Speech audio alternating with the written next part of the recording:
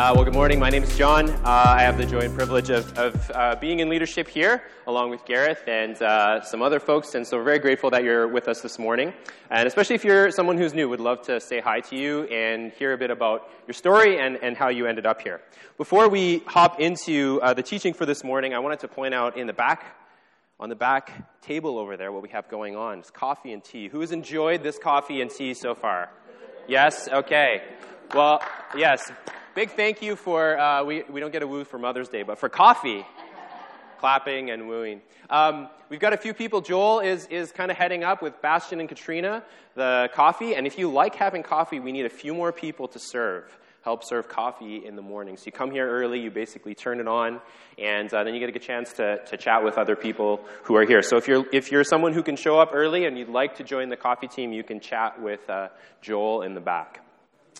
Well, we are finishing up a series in the Gospel of Luke. At the beginning of every year, we look at the life of Jesus, and we're looking at Jesus' life in Luke by the way that he announces his ministry and his life. And he comes in Luke 4, his first public ministry, and he says that I am here, Jesus is here to preach good news to the poor, release for the captives, sight for the blind. And then he says it's the year of Jubilee. That's what he's bringing. That's how he announces his ministry and his movement. And what he's doing there is stealing language from Isaiah, a prophet from the Hebrew Scriptures, to announce what he's doing into the world. And it's this amazing ministry that was supposed to happen in Israel, and as far as we know, never did, every 49th or 50th year, where the land would be restored to its original owners, all the slaves would be freed, all the debts would be released, and everybody would take a year of Sabbath. But it never, ever happened, as far as we know. And so Jesus says, but this is my ministry. This is what I'm bringing into the world. And so we followed him around for several weeks, just watching how Jesus institutes and how he preaches this Jubilee ministry, this beautiful ministry that he does. And then, on Easter, we saw the very, very sad news that Jesus dies.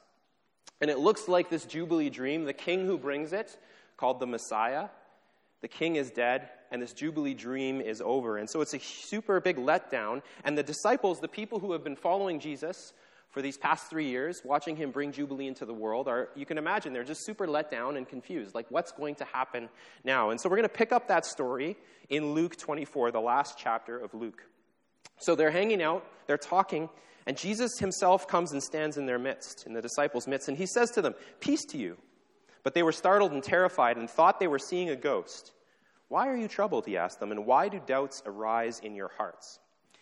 I'll just pause here to say, if you ever read through Jesus' ministry, he often asks questions. In fact, he asks way more questions than he gives answers. But to me, these are some of my favorite questions that he asks, because it's just such a weird question. Like, why are you startled? Oh, because you were dead, and now you're not. It's kind of weird. So Jesus says, "Look at my hands and my feet, that it is I myself. Touch me and see, because a ghost does not have flesh and bones, as you can see that I have." Having said this, he showed them his hands and feet. But while they were still amazed and in disbelief because of their joy, he asked them, "Do you have anything to eat?" So they gave him a piece of broiled fish, and he took it and ate it in their presence. Now again, just a quick sidebar here. Luke, there's 4 different stories, narratives about Jesus' life. Luke's, specifically, he announces himself. He says, when I'm telling this story, the thing that I bring is that I'm an investigator. I'm going to go check everything that's happened and try to bring you the facts as far as I know them. And so here he's trying to tell us with everything that he has, with all of his language and all of his research, that contrary to everything that the disciples expected, and contrary to everything that we might expect, and everything that's happened in history, that this Jesus is actually raised. That he came in bodily form and he ate with them and he let them touch him. And of course, there's loads of room for doubt, just like the disciples are having. It's a weird thing that's happened. But Luke is trying to say that to us, that this is actually what happened. So Jesus told them, "These are my words that I spoke to you when I was still with you." This is why he's saying, you shouldn't have been surprised, because I spoke these words to you. In fact, they're the story of the Bible. That everything written about me in the law of Moses, the prophets, and the Psalms must be fulfilled. And then he opened their mind to understand the Scripture. And Jesus is here once again saying what we've said many times, that the Scripture, the story of the Bible, can only really be understood through the lens of the risen Jesus. It's only when he comes and stands in our midst, as Gareth prayed, that his presence would be here, that we can actually understand and see not only ourselves, but what God's word holds. So what is the message of the Bible centered on the person of the risen Jesus? He said to them, "This is what is written. that the Messiah, which is this long-awaited king who would bring Jubilee in, the Messiah will suffer. This is the story of the Bible, that he will not bring Jubilee in by power or by coercion or by force or by voting the right person in, but the way that Jubilee will come, the way that he will take his throne is actually through suffering, through the power of self-giving love. The Messiah will suffer and rise from the dead on the third day. This is the amazing announcement. As the disciples thought, Jubilee is probably over, our king is dead, and now Jesus stands in their midst, and he says, no, Jubilee is continuing on. My ministry can continue on into this world of Jubilee. And then he says, and repentance and forgiveness of sins will be proclaimed in his name to all the nations, beginning at Jerusalem. Now, this is very Christian-y language, and I don't know what pops up in your mind when you hear this last sentence. For me, one of the things that comes to my mind is, somebody standing at the corner of Granville and Robson on a milk crate with a megaphone telling people that they're going to hell and that they should turn and repent. And so we need to just back out a little bit and remind ourselves of what the first hearers would be hearing when they heard this language. If you remember, this word forgiveness that Jesus uses here is a Jubilee word. It's the word, does anyone remember what the Greek word is? We've mentioned it 4 or 5 times. Aphasin or aphasis. I was just testing if people do remember anything that I talk about. I was pretty sure. My wife's like, you should not do that. That might be embarrassing. It's right. It's the word aphasin or aphasis. It's this Jubilee word that Jesus uses when he says, I'm going to release the captives. I'm going to free them. And it's the same word that's used for forgiveness. This is the ministry of Jesus and what he's come to do, to let go, to release, to free, to forgive. And he says that there are sins, there are things that we do that we commit, the sins that we commit personally, let's put it that way. There's darkness that each of us throws out into the world, where we hurt ourselves, we hurt each other, and we hurt the world that we have. And we need freedom from those things. We need release, or the biblical word forgiveness. We need to ask forgiveness from others and from God. But when Jesus uses the word sin here, what he's talking about is a much, much bigger story of this dark power that has reigned and ruled over our world and held us hostage. And he is saying, with the risen Jesus, not only is Jubilee back, but this power is broken over us. That through the self-giving love of Jesus, we are invited now to turn, which is what the word repentance means, to turn and walk with God to become new humans. Or as the First Nations Bible puts it, to turn and walk on the good road with Jesus. That is now available to us, to become people who look like Jesus. And the good news is not just for the Jewish people. It's starting in Jerusalem, that's what this passage says, but now it's going to be offered to the entire world. And so rather than being a message of hellfire and brimstone or of guilt and shame, this is a beautiful promise and a summary of what the Bible has been on about from the very beginning. This offer for us to become new humans in the person of Jesus. And this is where the disciples would probably be overjoyed. Just imagine yourself being there. Our King is risen. Jesus is alive, and no one can deny it. If anyone has any questions about if he's truly the Messiah, they could just come and meet him. They could just come and see him. They could touch him as we were able to do. And then they could have to acknowledge that he is who he says he is, the Son of God, the way, the truth, and the life, the true King. And he's going to lead us around the world with this Jubilee message. All the things that we've been seeing him doing throughout his life, we can now go do those in the rest of the world. Heal people, free people, preach this good news to the poor. And this amazing ministry will touch all of the nations and change history. And that was probably what was on their minds a couple verses later, where it says, Jesus led them out to the vicinity of Bethany, which is just outside of Jerusalem, and lifts his hands and blesses them. And so if you're there, imagine yourself there. It's like, yeah, let's receive this blessing. It's going to be party time. Here we go. This is kicking everything off. For me, I think I played a lot of sports growing up. It's like your captain of your team is giving you the pep talk before you go out and take the field. It's like this great moment. But here's where it gets really weird. It says, while he was blessing them, he left them and was carried up to heaven. Now, if I imagine myself present in this moment, which is kind of tough because we know, if you're familiar with the story of God, you kind of know, you're expecting that this would happen. But if we just imagine ourselves there at that moment, it would lead to, at least for me, absolute confusion.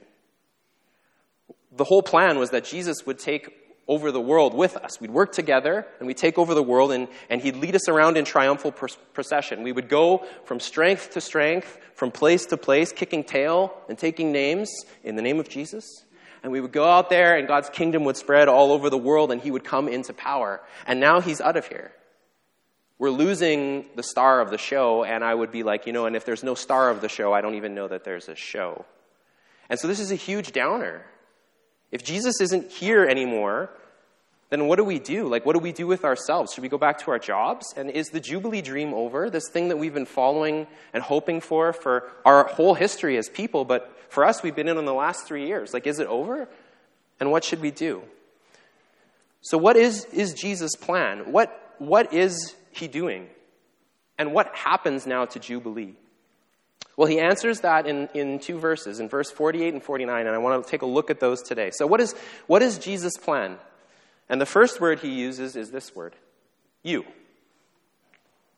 What is God's plan for Jubilee? What is his plan for his kingdom to come in the world? It is the disciples. And it's me, and it's you. Now, to me, this is super surprising, because if Jesus is God, I don't know if you've ever thought about this, but I think about these kinds of things. If Jesus is God, he's just been raised from the dead. So he can and he's eternal. We know this if you've attended Sunday school for more than 2 weeks. He could just hang out. He didn't have to leave if he wanted to. Why not just stick around? That seems like such a better idea to me than taking off. Because he could still be here today. And for those of us who have friends and family members who doubt that Jesus is alive, we could be like, yeah, I totally get that you doubt that he's real. He'll actually be here next week. He's doing Rogers Tuesday, Wednesday, Thursday. And you could just come by and you could just see him for yourself and make your own decision. That would be a lot easier for me. I don't know about for you. But instead, it's like we take our friends to the show at Rogers to see Jesus, and he calls us into the back in the green room, and then he's like, hey, guys, new plan. I'm actually going to get out of here, but it's no big deal. I got a great idea. You're going to get on stage, and it's going to go just great. And you can just imagine what would feel like in the crowd. It's like people are there to see Adele, and then instead it's just John that steps onto stage singing Adele songs like, hello from the others. It's just a huge letdown.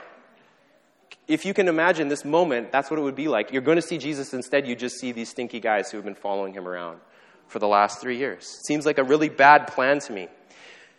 So it's deeply surprising because it's not the way that I do it. But if we know anything about God, he's not always interested in, we can want what he wants, but we can miss God because we think that it's going to happen in the way that we would do it. And that's not the way that God often does things. And that's often why we have confusion with God and hurt and frustration. If we look back at the story of God, though, we will see, just like Jesus did with the disciples, we would see that we shouldn't have been surprised. Let me just give a quick review of the story of why we shouldn't be surprised that Jesus leaves and says, I'm going to use you. In Genesis, when God, the first part of the Bible, when God says, I want to expand shalom in the world, so he takes this place of darkness, of wild and waste, of chaos, and he creates this place of order and light and beauty, a place that can be inhabited by people. What does he do when he wants to expand that into the rest of the world? He creates these creatures called humans. And he says, I want to partner with you. I bless you. I say that you are actually my image in the world. And so it's like he's putting his hand out to us. He says, you actually are my plan. Will you take my hand, and together let's expand shalom into the world? But very unfortunately, the first people withdraw their hand from God. And that's when sin and chaos and death and all those things that have been held back are re-released into the world. But God doesn't give up. That's the good news. He extends his hand to a new group of people, to the people of Israel. And he says, I want to bless you. I want to bless you in order to be a blessing to the rest of the world. I want to partner with you in this kingdom work that I'm wanting to do. I want you to bring Jubilee. And so Israel, at certain points, they take God's hand and they partner with him. And then at certain points, they pull their hand away. And then they come back and they pull their hand away. But the good news is God doesn't give up, even though the people continue to back out of their promise. And so in the final chapter that we've just read in the Gospel of Luke, God comes himself to be that partner that he's always been looking for, that human partner, to partner with him to release Jubilee and shalom and hope and beauty and goodness into the world. But here's the deeply ironic thing that happens. Instead of Jesus, who takes God's hand, instead of him receiving blessing, he receives curse. Instead of receiving Jubilee, Jesus experiences brokenness and shame and captivity. And Jesus never lets go of God's hand, but at the end of his life, God lets go of Jesus. It says he turns his back on him, and then Jesus goes. And it seems like all of these dark forces have won, that he's been pulled into the undercurrent of the darkness of the world. But then, to the surprise of everyone and the disciples and us included, God reaches his hand back in and he pulls Jesus up from the grave, back to life. And so Jesus now stands at this moment in this passage with his hands out to us. God stands his hands out to us once again, to the disciples and to each one of us, and they're nail-pierced hands. They're hands that are scarred. They're hands that know suffering and pain, and he reaches his hand out to us and he says once again, I want to partner with you to bring my kingdom into the world. That's the way that I'm going to do it. It's the way that I've always done it, and it's the way that I'm going to do it now. He wants to do it with us. And so this question to the disciples, or this word of you, is a question to each of us. Do you want to partner together with the God of the universe to heal the world? That's the invitation on tap. That's always been his plan, to work through people, and it will never not be his plan. It will always be his plan. In fact, I would say in the Bible, there's no plan B. Plan A is to work through us to bring God's kingdom into this world. God is unbelievably committed to humanity. The biblical word that's used here is faithful. That God is faithful to what he said. He's committed to us. And he's not blind to the darkness that exists within us in humanity, whether that's the darkness within me, inside me as a person, the way that I've acted, or the darkness within us as people, the way that we've dehumanized other people, the way that we hurt ourselves and each other, and the ways that we've destroyed the world. God knows all of that. He knows it even better than us, but he's committed to us. He's not going back on it. He's faithful. And for me, the question is why? Why would God be faithful to that? You know, if I was God, once again, which is a dangerous thing to think about, but if I was God, I would have quit. Like, after the third time that people, screwed up, they let go of his hand, I would have been like, you know what, I'm done. I'm going to try giraffes. Giraffes, they stand out, maybe they would be better. Or rocks. Rocks just sit there. The Bible actually says at one point, the rocks will cry out. Maybe let's make the rocks cry out. I would give up on, just to be candid, no offense to any of you who are human here, I would give up on humanity, and God doesn't. And the question for me, I think about is why? Why not give up? I would. I think most of us would. It's because God sees the potential that we have within us to reflect his light and his love into the world, the full potential of what it means to be human. Because to be human is to be able to be a portal, a reflection of love, and of light, and of goodness, and of blessing, to be a reflector of God himself. And so when he looks at you, and he looks at me, and he looks at the disciples, he doesn't just see dull, average, boring people who kind of need a little lift. If you could just finally get to inbox 0, or if you could just get your budget together, or if you just have slightly better communication in your marriage, then everything would work out. What God sees when he looks at us as people is someone who could shine as brilliantly as the sun. He sees someone who could reflect himself into the world. He sees someone he wants to partner with. He sees someone who could be fully alive. Another way of saying this, and something that hit me very deeply this week, is that God actually believes in us. He believes in the disciples. He believes in me. He believes in you. And one of the things I realized this week is he just believes in me way more than I dare believe in myself, actually. I have a much lower opinion of myself than God does. And this passage, when he says, you are my plan and I leave, is saying he believes in you way more than you might let yourself believe in it. Or maybe put it this way, it's something that you might know, but not believe. It's something that you might know and not believe. Now, what's the difference between these two things? Look, for me, one of the best examples between the difference of knowing something and actually believing it comes from the movie Good Will Hunting. I don't know if you guys have seen this movie. I'm going to spoil it for you, but it's been out for 20 years, so too bad for you. But the main character, his name is Will. He's on the left here, played by Matt Damon. He's a brilliant guy, but he's deeply, deeply flawed. And a lot of the flaws in his life come from, at least in the movie, they say it comes from the abuse that he suffered when he was a kid. He was in the foster care system and was beat by his foster father, mercilessly. And at the end of the movie, there's this unbelievably powerful scene where he starts talking openly with his counselor, who is played by Robin Williams, and his name is Sean. So Will and Sean. And so they're talking about all the abuse that Will has had in his life. And Sean, at one point, he has a folder of all the things that Will has done and all the things that have been done to him. And he holds it up and he says, all this stuff in here, it's not you. It's not your fault. And Will looks back at him and he says, yeah, I know. I get it. And Sean looks at him again, and he says, no, I don't think you do. It's not your fault. And Will says, yeah, no, I get it. It's not my fault. And Sean says, no, look at me, son. You don't get it. It's not your fault. And at that point, Will starts to become a little confused, and he's like, yeah, I understand what you're trying to say. It's not my fault. And then Sean steps forward to him, gets a little closer, and he just keeps repeating, it's not your fault. It's not your fault. It's not your fault. And at that point, Will breaks down. And you can see he's starting to move from being confused to being angry.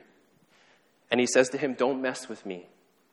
Don't mess with me, Sean. Anyone but you, don't mess with me. And Sean takes another step forward, and he grabs him by the back of the neck, and he holds him, and he says, it's not your fault. It's not your fault. And Will absolutely breaks down. He starts crying and weeping, and he says, I'm so sorry. I'm so sorry. And it turns out to be this pivotal point in the movie. And also this pivotal point in Will's life where his past had defined him for the entire movie up until this point, and now his past doesn't define him anymore, and he's able to move on and move ahead. Will goes from knowing that it's not his fault, as he said the whole time, to actually believing that it might not be his fault. That he could be someone who's loved, that he's not just someone who's a piece of garbage. He's not just constrained to where he is in life, but he actually might be someone better than that. And I think one of the reasons why this movie has resonated with so many people and why this scene is so powerful is because that it's something that many of us understand and experience. See, if I just say to you, God believes in you, you might say yeah, I know, I got it. God loves me. Sounds good. But in this passage, Jesus is taking a step forward to us. And he's saying, you don't actually understand. Look at me, son. Look at me, daughter. I believe in you. I love you. I wish you could see what I see when I see you. I want you to represent me. And we might say, yeah, I know, I got it. We're witnesses. Jesus loves me. I've heard it since I was a kid. And Jesus is saying to us in this passage, no, you don't. I don't think you do. I know you know it, but you don't believe it. If you believed me, you would see what my hand reach out to you means.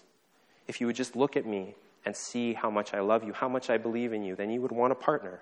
Because when I look at you, I see someone who is absolutely beautiful. Someone who could reflect the glory of the God of the universe. I see a partner that I want to have in this story of reconciliation that I'm writing in the rest of the world. And some of us, like Will just want to say, don't mess with me, God. Don't mess with me, because you don't know who I am, you don't know what I've done, and you don't know the hang-ups that I have. So don't mess with me. Don't pretend that you love me like this. Don't pretend that you value me like this. Don't give me hope.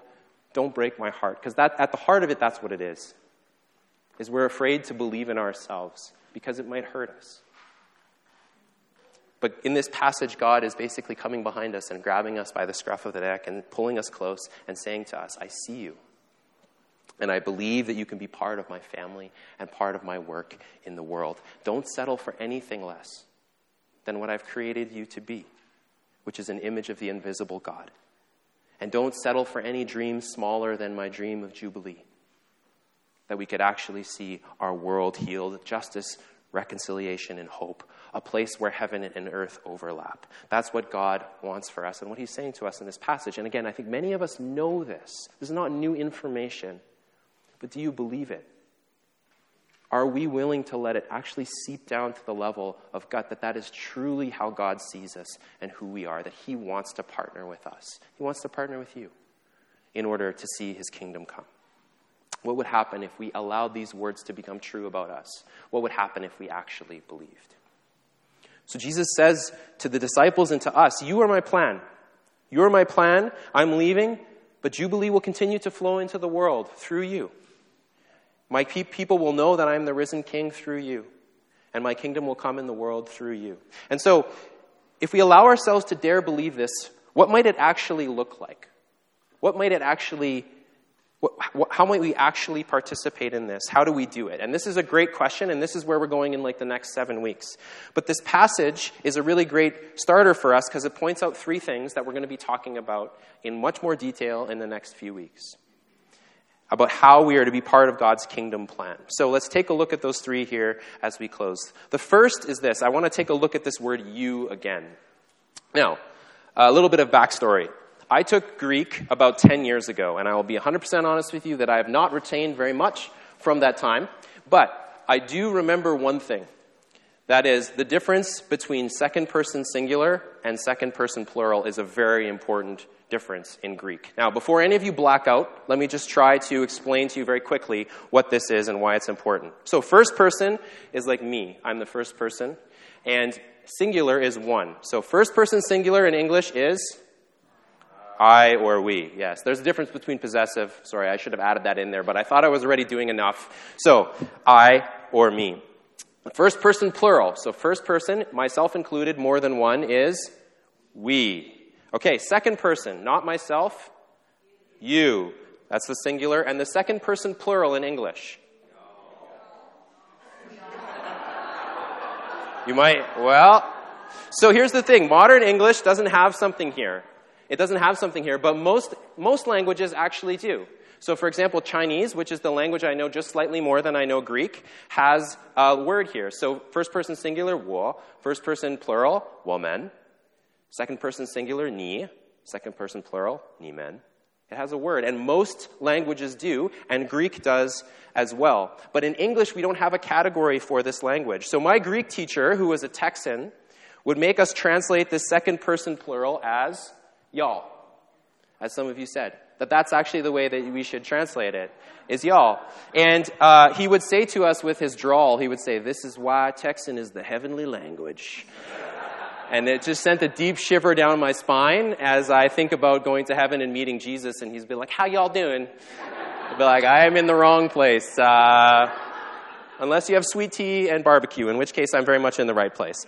Okay, so here's why this is all important, okay? The word that's translated here that we look at and we see you is not actually you. It's y'all. It's a second person plural. So Jesus is actually not saying you are my plan. He is saying y'all are my plan. I want to work through y'all to bring my Jubilee kingdom into this world. And so it takes the pressure off of us as individuals. It is not about us going around and making Jubilee happen as people. That's not the way that it primarily works. It's the people of God, the church of God, the body of Christ. Us as a community, how do we participate as God puts out his hand and says, I want to partner with you? And that opens up a lot of new questions that we'll be talking about in the next few weeks. How do we together dream a dream of Jubilee? How do we organize ourselves and work together to display the character of God in our city? And how do we, as a people, make a home for the resurrected life of Jesus? These are the questions we'll be looking at, but it's y'all and not you. So, y'all. The second thing, so then Jesus is saying, y'all are witnesses of these things. Now, again, this word witness and words like evangelism are tough words for us. They may have a lot of baggage attached to them for you. Don't worry, we'll be unpacking that baggage and trying to repack it with something helpful in the next few weeks. For now, let me just point out three things that this word witness means for us today. The first is that witness means that the church is to have a focus beyond its own walls. We have a purpose and a focus beyond our own walls. God's story would say it this way: as the people of God, we receive the blessing of God in order to be a blessing to those who are not part of the people of God. We are blessed to be a blessing. And that means we have a focus outside of these walls. It doesn't mean that this is not unimportant, and we'll connect this space to what goes on out there in the next few weeks. But the point is to say to witness means that there is a focus that we need to have outside of these walls. And I'll just say this to our community very specifically. In the past 3 years, we've been dealing with a lot of different things that have happened in this community and even in this building and in the world. And that's caused us very normally to just give an extended focus on what's going on here. And so at this point in our history, we're very focused on what's happening here. And we're just trying to, for a long time, make sure that this Sunday gathering even happens somewhere in the city. But this is a time for us to actually focus our eyes and our hearts outside, which is going to be a stretch for a lot of us. And we're going to try to walk you through that and pray through it together and maybe think of some new ways of doing it. But it's time. It's time for us to start focusing our eyes and our hearts on what it means to be a witness. The second thing, to be a witness means that we point away from ourselves to someone or something else. To witness to something says, actually, I'm not the main event. I'm not the most important person here. We're not the most important people. This gathering is not the most important thing. What we're doing is we're actually pointing to something bigger, something greater, to something else. We are witnesses to that thing. And as the church, what we are supposed to be is a signpost, a witness to the watching world that there might be a different world than the one that we inhabit. There might be a different king, a God who is faithful, a God who sees us as we truly are. That there might be a kingdom of hope and jubilee and justice and joy that can come through this God and our partnership with him. To use the previous analogy of Adele, it's like saying this. It's to be a witness is not saying every word that comes out of my mouth is a lyric of Adele, or when I sing, it sounds exactly like Adele. But rather to say that I should live my life in a way that would make you hope that there is an Adele. And this is the farthest that we can take that analogy. It may have broken down already, but if you take it any farther, it will completely break down. But that's the idea, that we are witnesses to something bigger that's going on. Throughout all of history in this city, we as a church community are a witness to the rest of the church, with the rest of the churches of what's going on. There's always something bigger. There's always someone greater that we point to. So that's the first two. The final one is that to witness is a call to suffer. So the Greek word for witness is the word martures in Greek. You're getting a lot of Greek today. You're welcome, by the way. It's translated as in English into the word witness, which is what I understand to be a very good translation. The way that it's most often used in Greek is that it is a person who would witness something and then they're talking about it in court, which is maybe the same way that we would use it. But as you can hear from the word martures, this is also the place that we get the word martyr from. To witness is to martyr, and a martyr is a person who dies for a cause. And so this is really important for us to understand, that to witness is an invitation to suffer. And I don't want to rehash everything that I talked about last week, but I showed this diagram. And if our lives, I think, like I said, are geared towards the good life, towards a middle-class Canadian, upper-middle-class Canadian life, that's the life of comfort. That's the life that we hope for. That's the life that we've had on tap for ourselves ever since we were kids. And so what we do is we fit God into that life. God will help us. That's the point of believing in God. He'll help us achieve that dream that we have. But we've just spent 10 weeks looking at Jesus' life. And to me, it doesn't fit into this story at all. It's not a story that's characterized by up and to the right, but rather it's a God who gives up that dream. Paul uses the word kenosis, which is emptying, that God empties himself.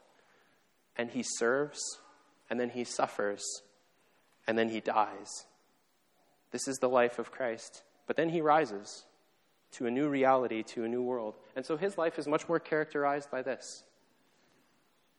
That's this new kingdom, this new way of being human, this new life. And if that's true, and if that's Jesus' life, then that's also the invitation for us. If Jesus' number one invitation to us is to follow him, it's to follow him into this path. And that's one of the most important things for us as 21st century Vancouverites, is to accept a different story about our lives. Not the story that we've just been expecting our whole lives and fitting Jesus into that story, but are we willing to shape our lives into the life of Christ, that we might also experience dying, suffering, but rising and becoming new human beings. So Jesus leaves, and his Jubilee dream then is carried forward through us as God's family, as witnesses. And finally, Jesus says these words. Verse 49, "And look, I am sending you what my Father promised. As for you, stay in the city until you're empowered from on high." So Jesus here is talking about the Holy Spirit, that God has not left us alone, but he's given his Spirit to us. And this is the same Spirit, again, if we look at the story of the Bible, that was there in the creation of the world. It's the same Spirit that empowered the ministry of Jesus. It's the same Spirit that resurrected Jesus from the dead. That same Spirit can live here.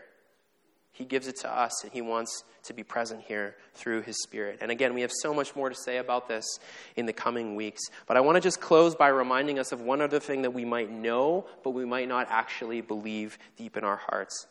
That God's sending of the Spirit means that he actually wants to be with us. God longs, he deeply desires to be with us, to make his home with us, to live with us. Again, the story of God makes this so clear. At the beginning of the story, the final day of creation in Genesis, God comes and dwells with his people. He wants to be with them and partner with them to heal the world. With Israel, God dwells in the middle, in the tabernacle or in the temple, that his presence is there with his people, that he longs to be with his people. When Jesus comes, his name is Emmanuel, one of his names. God with us. He wants to be with us. And at the end of the story, it moves from garden to garden city, which is why it was such a good name. This is what it says in the second last chapter of the book. Look, God's dwelling place is with humanity, and he will live with them. This is the good news. That God will be with us, and we'll be able to take his hand, and we'll be able to take the hands of each other and partner together, as this passage says, for the healing of the world. His desire has always been and will always be that he wants to be with us, to dwell with us. And I don't know about you, but that is something sometimes I know but I don't believe. That God actually wants to be here. He wants to be with us. He wants to make his home here with us. And if that's true, then we want to start asking the questions. What might it mean for our lives if we look at them as a place that might be a home for the Holy Spirit? What might it mean for us as a church? What might it mean for us as we gather, and what might it mean for us as we disperse from this place? Let's pray to close. God, we thank you for this word. It is both challenging and encouraging at the same time.